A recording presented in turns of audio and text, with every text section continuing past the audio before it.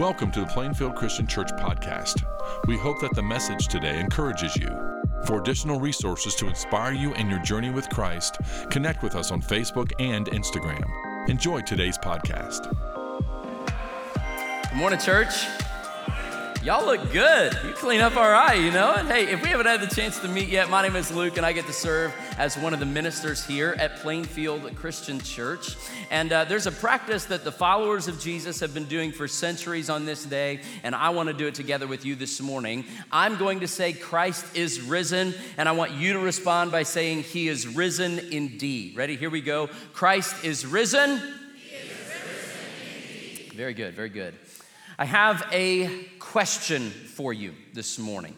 It's a very simple question, but you know, sometimes simple questions are the hardest ones to answer. I heard the true story one time of a reporter for CBS who would travel around the country doing all these human interest stories for TV. And one time, true story, the reporter traveled down to Versailles, Kentucky, where he was going to kind of gently poke fun at some of the residents of the backwoods South for calling their town Versailles instead of pronouncing it like the famous French city of Versailles. And so this reporter goes into a local restaurant, sits down at the booth there, and then with the cameras rolling, he asks the waitress a question. He says, "Ma'am, excuse me, could you tell me where we are right now?" Camera's rolling, he thinks he's got her. He says, "And could you say it very slowly?" And the waitress just kind of looks at him for a minute, and then she says, "Dairy Queen."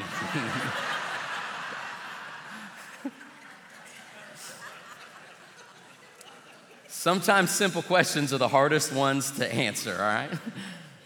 Here's my simple question for you this morning. Who is this man? Who is this man? I mean, who is Jesus? Was he introverted? Was he extroverted? What was Jesus's personality type like? What would he have scored on the Myers-Briggs? What was his Enneagram number? Was Jesus liberal? Was he conservative? Was he short? Was he tall? Was he funny? Was he serious? Was he sarcastic? Was he sweet? What kind of music would Jesus have listened to? Would Jesus have lived in the country? Would he have lived in the city? Would Jesus drive a car? Would Jesus drive a pickup truck? Would Jesus drive electric?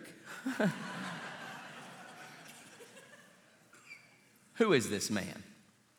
Now, my guess is you probably have an opinion about Jesus, and even if you're here this morning and you wouldn't necessarily call yourself a follower of Jesus, we're glad you're here this morning, and you have to admit that even if you're not a follower of Jesus this morning, your life has been inescapably impacted by his life.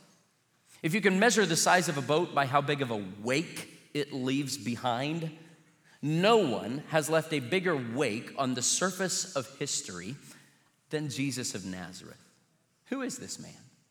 There's a historian by the name of Yaroslav Pelikan who says it like this. By the way, tell your mom thank you she didn't name you Larislav Pelikan, okay? He says, regardless of what anyone may personally think or believe about him, Jesus of Nazareth has been the dominant figure in the history of Western culture for almost 20 centuries. He goes on. He says, if it were possible with some sort of super magnet to pull up out of that history every scrap of metal bearing at least a trace of his name, how much would be left? My guess is not much. Who is this man? If you pull out your phone right now, the calendar on your phone will tell you that history has been divided into two parts, before this man and after this man. And here we are, 2,023 years after this man's life, gathering with 2 billion other people today, celebrating our belief that this man is actually still alive today. Who is this man? Because across the world, people are going to today talk about him, sing to him, pray to him. Billionaires and beggars, children and world leaders, they're all going to worship him today. Who is this man? There have been more words written, movies made, songs sung about this man than any other. Songs sung by everybody from the Apostle Paul to Elvis Presley to Kanye West. Who is this man? Who is this man? He's history's most familiar figure. Some of the greatest works of art of all time have been made to honor him, and yet none of us even know what he looked like. From hospital rooms, delivery rooms, to wedding barns, to emergency rooms, to funeral homes. It is in this man's name that millions of people have been hatched, matched, patched, and dispatched. Please don't laugh at that, guys. Who is this man? He's the man who won't go away. Just look at his impact on history. Before this man's life, children were actually seen as disposable. In the ancient world, most of the time you wouldn't even name your child until after about a week or so of life, because before that, the odds were good that the baby might die in the first week of life, or if that child was deformed, disabled, or of a gender that you did not desire, it was perfectly acceptable for you to just simply leave her outside to die. And yet this man came along saying, let the little children come to me. And this man's followers, under the belief of his teaching, where he taught that all people have dignity from the womb to the tomb. And so this man's followers started the world's first orphanages. Before this man, the world was a sexual wasteland based on power dynamics. And then this man came along who never married, mind you. And yet all of a sudden after him, women are valued for so much more than their bodies. And this man's sexual ethic of chastity in singleness and faithfulness in marriage rocked the Roman world to its core. This man never wrote a book, and yet the book about him has sold more copies than any other. And this man's teaching to love the Lord your God with all of your mind has given birth to the world's finest universities and educational systems. This man never led an army, never held an office. In fact, he was on the wrong end of the law in both his birth and his death. And yet his teaching has given birth to the most equitable systems of government in history. His teaching that now we hold these truths to be self-evident, that all people are created equal and endowed by their Creator with certain unalienable rights. This man and his teaching and his followers who believed that simple idea would go on to found the world's first hospitals and erode the foundations of the slave trade and genocide and poverty and racism and launch the greatest humanitarian aid efforts that the world has ever seen, unleashing a revolution of forgiveness and love, even for one's enemies. An idea that before this man had never been heard before. Who is this man? It's why, whether you follow Jesus or not, Jesus is still nearly universally admired to some degree. In fact, if you go home this afternoon and you Google the number of official groups claiming to be for Jesus, it is quite astounding. To name just a few of these groups, there are legitimate groups called Jews for Jesus, Muslims for Jesus, ex-Masons for Jesus, road riders for Jesus, cowboys for Jesus, wrestlers for Jesus, clowns for Jesus, puppets for Jesus, even atheists for Jesus. Who is this man? We see billboards and bumper stickers that say, Jesus saves. Can you imagine saying that about anybody else? When's the last time you saw a t-shirt that says, Napoleon saves? Marilyn Monroe saves. Socrates saves. It would be absolutely preposterous, wouldn't it? Just look at the people who claim him. Both political parties claim to be his true ambassadors. Look at the people that he brings together. Billy Graham, Bill Clinton, and Bill Shakespeare.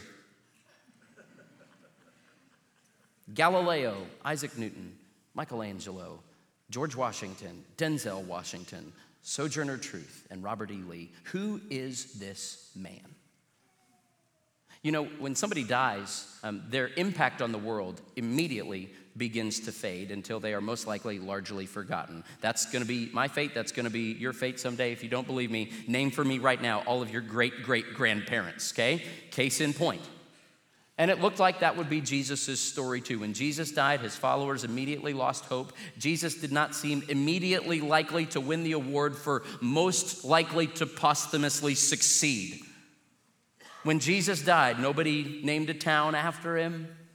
Nobody built a monument. That kind of stuff was for Nero, for Caesar. And yet somehow Jesus inverted that normal trajectory. And here we are 2 millennia later, and Nero is a name for a dog. And we only talk about Caesar when we want some salad or cheap pizza, right?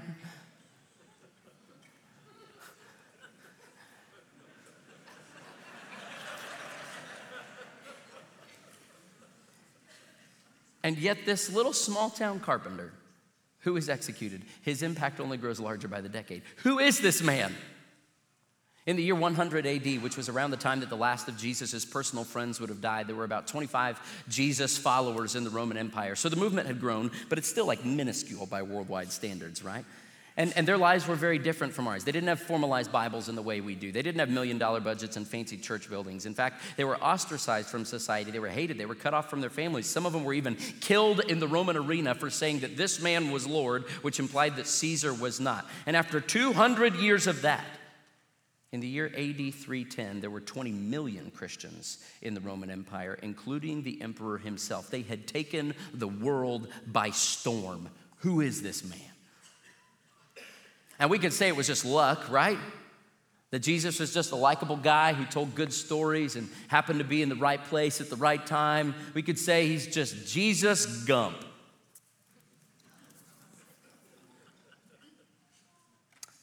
But what if he's not? What if there's more? Who is this man? We've been walking together this year through a series called All Hail the King, where we're walking through the life of Jesus as recorded for us by this guy named Mark. And we've seen so far in the Gospel of Mark that the good news Jesus came to announce is that the kingdom of heaven has come near, that heaven's closer than you think, and that he is the one true king. And everywhere that we've seen King Jesus going, amazing things happen. Wherever King Jesus goes, people sell their seeing eye dogs and they take up bird watching. People trade their wheelchairs for hiking boots.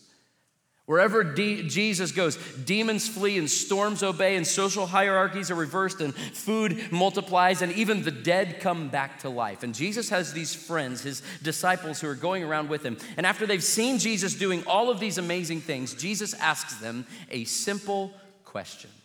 Right here in Mark chapter 8. I'm going to read the words in white. I want you to read out loud the words in yellow. Here's what Mark says. It says, Jesus and his disciples went on to the villages around Caesarea Philippi. On the way, he asked them, "Who do people say I am?" They replied, some say John the Baptist, others say Elijah, still others one of the prophets. Who do people say that Jesus is? Everybody has an opinion about Jesus. They did back then too. Notice, nobody says he was just a good example or just a nice teacher.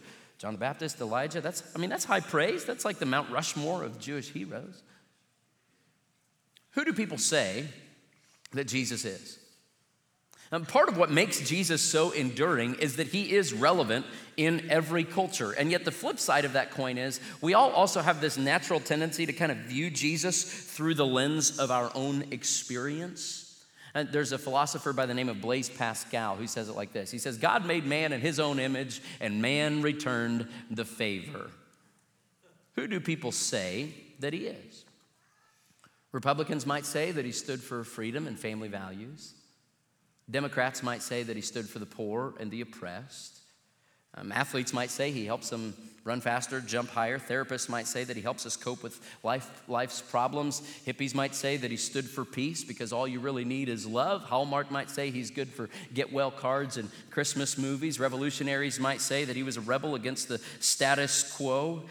Buddhists say that he was a holy man. Hindus say that he was one God among millions of other gods. Jehovah's Witnesses say that he was the first of God's creation. Islam says that he was a prophet. Others say that he was just a great example, a good teacher, even if he is now a little bit outdated. And yet none of those answers quite fit the bill, do they?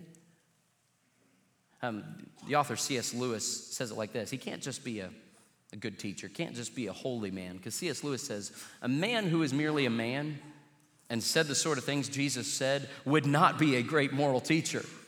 He would either be a lunatic on the level with the man who says he's a poached egg, or else he would be the devil of hell. You must make your choice. Either this man was and is the Son of God, or else a madman, or something worse. Lewis is saying you have three options. You can either say that Jesus was a liar, or you can say he was a lunatic. But if he's none of those things, then you have to say that he is the Lord. Those are the only options. So who is this man? And to those of us who are here this morning and we say, yeah, I don't think these are just fairy tales. Jesus is actually alive. He is actually risen. And then who is this man? Well, we've tasted and seen that to the lost, he's the way. And to those in darkness, he's the light. And to the hungry, he's the bread of life. And to the thirsty, he's living water. And to the broken and the sick, he's the healer. And to the shaken, he's the rock of ages. And to the artist, he is beauty. And to the builder, he is the chief cornerstone. And to the farmer, he's the Lord of the harvest. And to the author, he's the word of God. And to the thinker, he's the wisdom of God. And to the sick and to the dying, he's the resurrection and the life. Who is this man? Who do people say that he is? And yet, Jesus actually has a more specific question for you today. He cares less about who other people say that he is, and he cares more about who you say that he is. He goes on to say this. He asks him a follow-up question. In chapter 8, verse 29, Jesus says, "But what about you?" he asked. "Who do you say that I am?" Not what your parents told you, not what your Uncle Louie told you, not what you were taught as a kid. Who do you say that I am? And Peter answered, "You are the Messiah." Now that term Messiah there is a Hebrew term. The Greek equivalent for it is the Greek word Christ. That's where we get Jesus Christ. And Messiah, Christ, there just means that he's the king that the Jews were waiting for, the king that God had promised to send, who they'd hoped would overthrow their oppressors and establish justice on the earth. And so when Jesus looks at Peter and he says, "But what about you? Who do you say that I am?" Peter says, "You're the one we've been waiting for. You are all of our hopes and our dreams fulfilled. You're the king." It's a good answer, really. We've seen so far in the Gospel of Mark, we've walked through this whole first half, and over these first 8 chapters, we've seen everything that has been happening has actually been building up to this climactic moment right here. And we're actually going to push pause on the Gospel of Mark starting next week. We're going to come back and we're going to do the second half, the last 8 chapters in the latter portion of the year. And in those last 8 chapters, we're going to see that sometimes simple questions are a little more complex than we thought. Because even though Peter can give the right answer here, he still doesn't fully understand. And I wonder if that's true for you and for me this morning, that even if I asked you the question, "Who is this man?" and you could give me the right answer, that Jesus is the king, maybe, just maybe, there's still more that Jesus wants to open your eyes to. You see, actually, right before Jesus asks his disciples these questions, they have an interesting little run-in. Take a look at this right here in chapter 8. It says this. It says, "They came to Bethsaida, and some people brought a blind man and begged Jesus to touch him.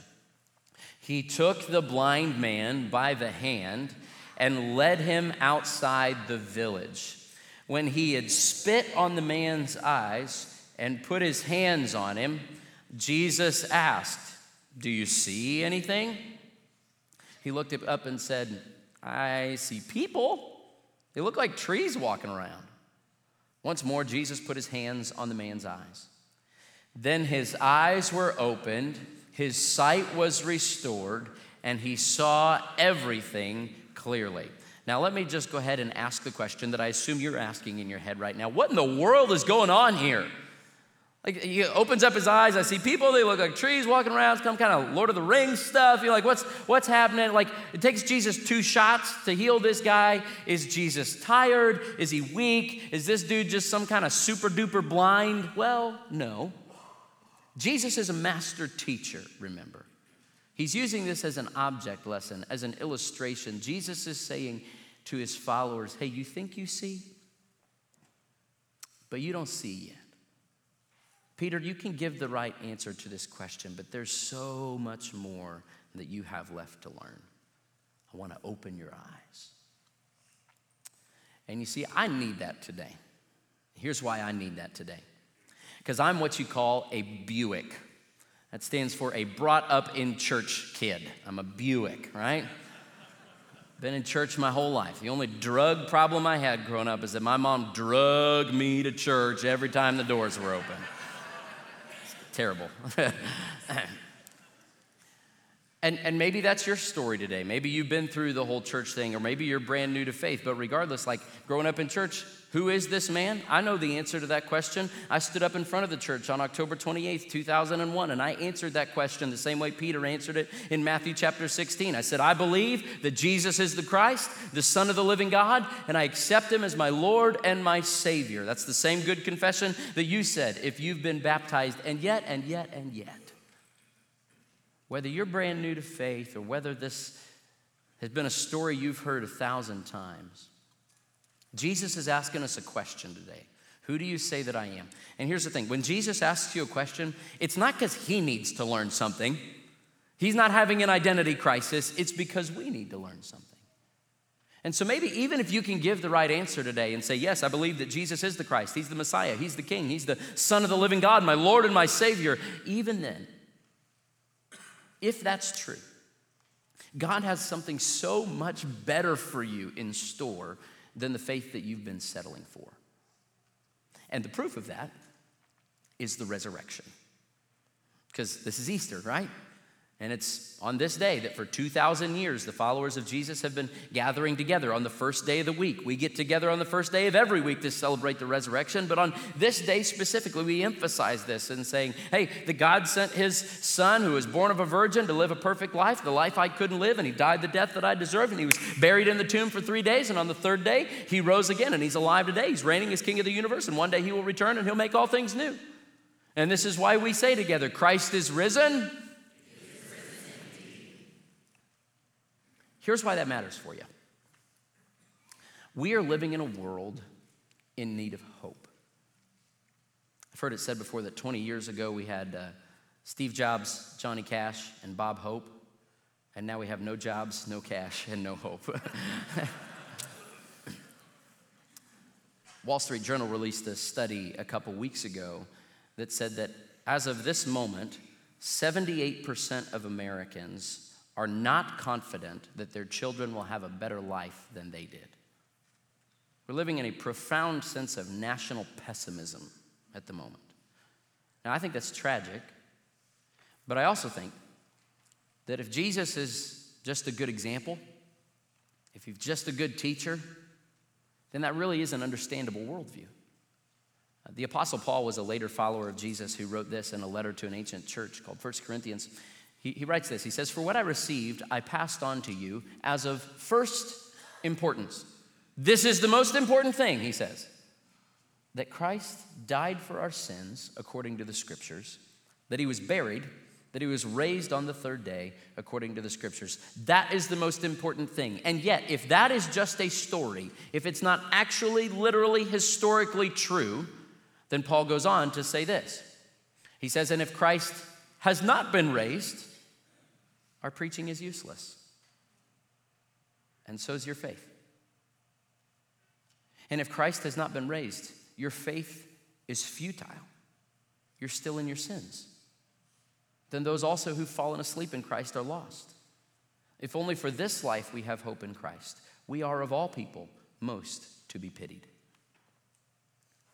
In other words, if Jesus is not alive, then the devil was right. If Jesus is not alive, then you are stuck in your sin, shackled in shame, hopelessly guilty, and enslaved to death. If Jesus is not alive, darkness wins. If Jesus is not alive, there is no justice, the wicked will get away with it, evil will go unpunished, and the loved ones you have lost, you will never see again. If Jesus is not alive, there is no purpose to your life or to you getting all dressed up and coming here this morning. If Jesus is not alive, if his molecules did not reknit, if his motionless body did not reanimate, if his silent heart did not start beating again, if his stale lungs did not reinflate, if his dead eyes did not open, if his cold blood did not start flowing through his veins again, if Jesus is not alive, then the church will fail because this is all just a spiritual Ponzi scheme, and someday you will stand before God utterly and completely alone.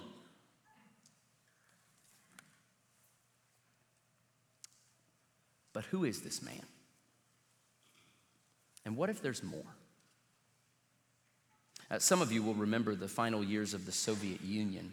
In its day, the USSR was just this bastion of atheistic, secular humanism. And back in that day, when George H.W. Bush was the vice president for Reagan, one time Bush went over to the USSR to represent the United States at the funeral for the former Soviet leader Leonid Brezhnev.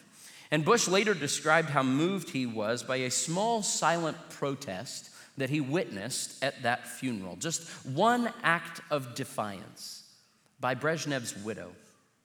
Bush describes how, as this grieving woman stood there beside her husband's casket, just before the casket was closed, she reached in and she made the sign of the cross on her husband's chest.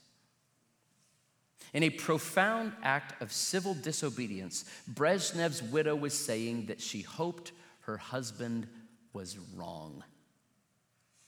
That maybe there was another life, that maybe death was not the end, that maybe, just maybe, these stories that she'd heard of this man named Jesus who died and rose again, maybe, just maybe, the stories were true. Chad Scruggs is the pastor at Covenant Presbyterian Church down in Nashville. You might have heard his name. He lost his 9-year-old daughter, Haley, in that horrible shooting a couple weeks ago. Did you catch what Chad Scruggs told the reporters afterwards?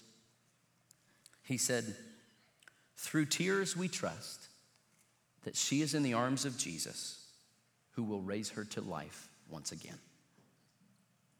He sounds a whole lot like the Apostle Paul, who would go on in 1 Corinthians 15 to say it like this: that if Christ has indeed been raised from the dead, where, O death, is your victory? Where, O death, is your sting? The sting of death is sin, and the power of sin is the law, but thanks be to God. He gives us the victory through our Lord Jesus Christ. Therefore, my dear brothers and sisters, stand firm. In other words, because Jesus is alive, stand firm. Let nothing move you. Always give yourselves fully to the work of the Lord, because you know that your labor for the Lord is not in vain.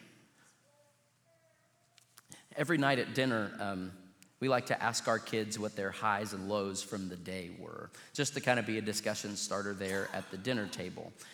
And what you need to understand about the Proctor house is that we have 2 boys who really love to talk, and I love that.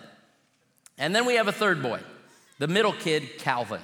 And he's 3 years old, and Cal is made in my image. He's a little bit of an introvert. He's a totally internal processor. He's a man of few words. He's just kind of happy to observe and to live in his own head. But a couple weeks ago, I just asked him, I said, "Hey, Cal, what was your favorite part of the day today? What did you like today?" And we were playing basketball, and he just kind of picked up the ball, and he looked right at me, and I swear, these are his words. He said, "I don't know. But one thing I truly know about you."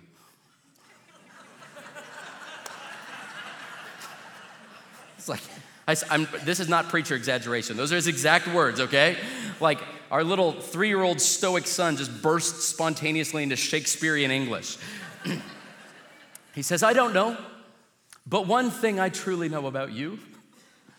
You love me, and you like to play with me, and you jump with me."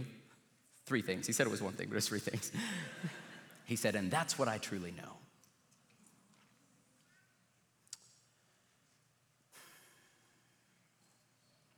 I don't know your story. I don't know where you are today. I don't know your pain. I don't know your doubts. And I don't know the answers to all of your questions. But one thing I truly know: Jesus is alive. There have been other great teachers. There have been other miracle workers. There have been other good examples. But there is only one who defeated death. And if Jesus is alive, because Jesus is alive, he is who he says he is. He's the King. And because Jesus is alive, Chad Scruggs will see his daughter Haley again. And because Jesus is alive, you can change. And because Jesus is alive, your life has purpose. And because Jesus is alive, you have a hope and a future. Because Jesus is alive, evil will not go unpunished, and your prayers will not go unheard. Because Jesus is alive, death is not the end. Sin does not have to be your story, and nothing can separate you from the love of God. Because Jesus is alive, he is the Christ, the King, the Messiah, the Son of the living God. And upon that rock he will build his church, and the gates of hell shall not prevail against it. One thing I truly know: Christ is risen.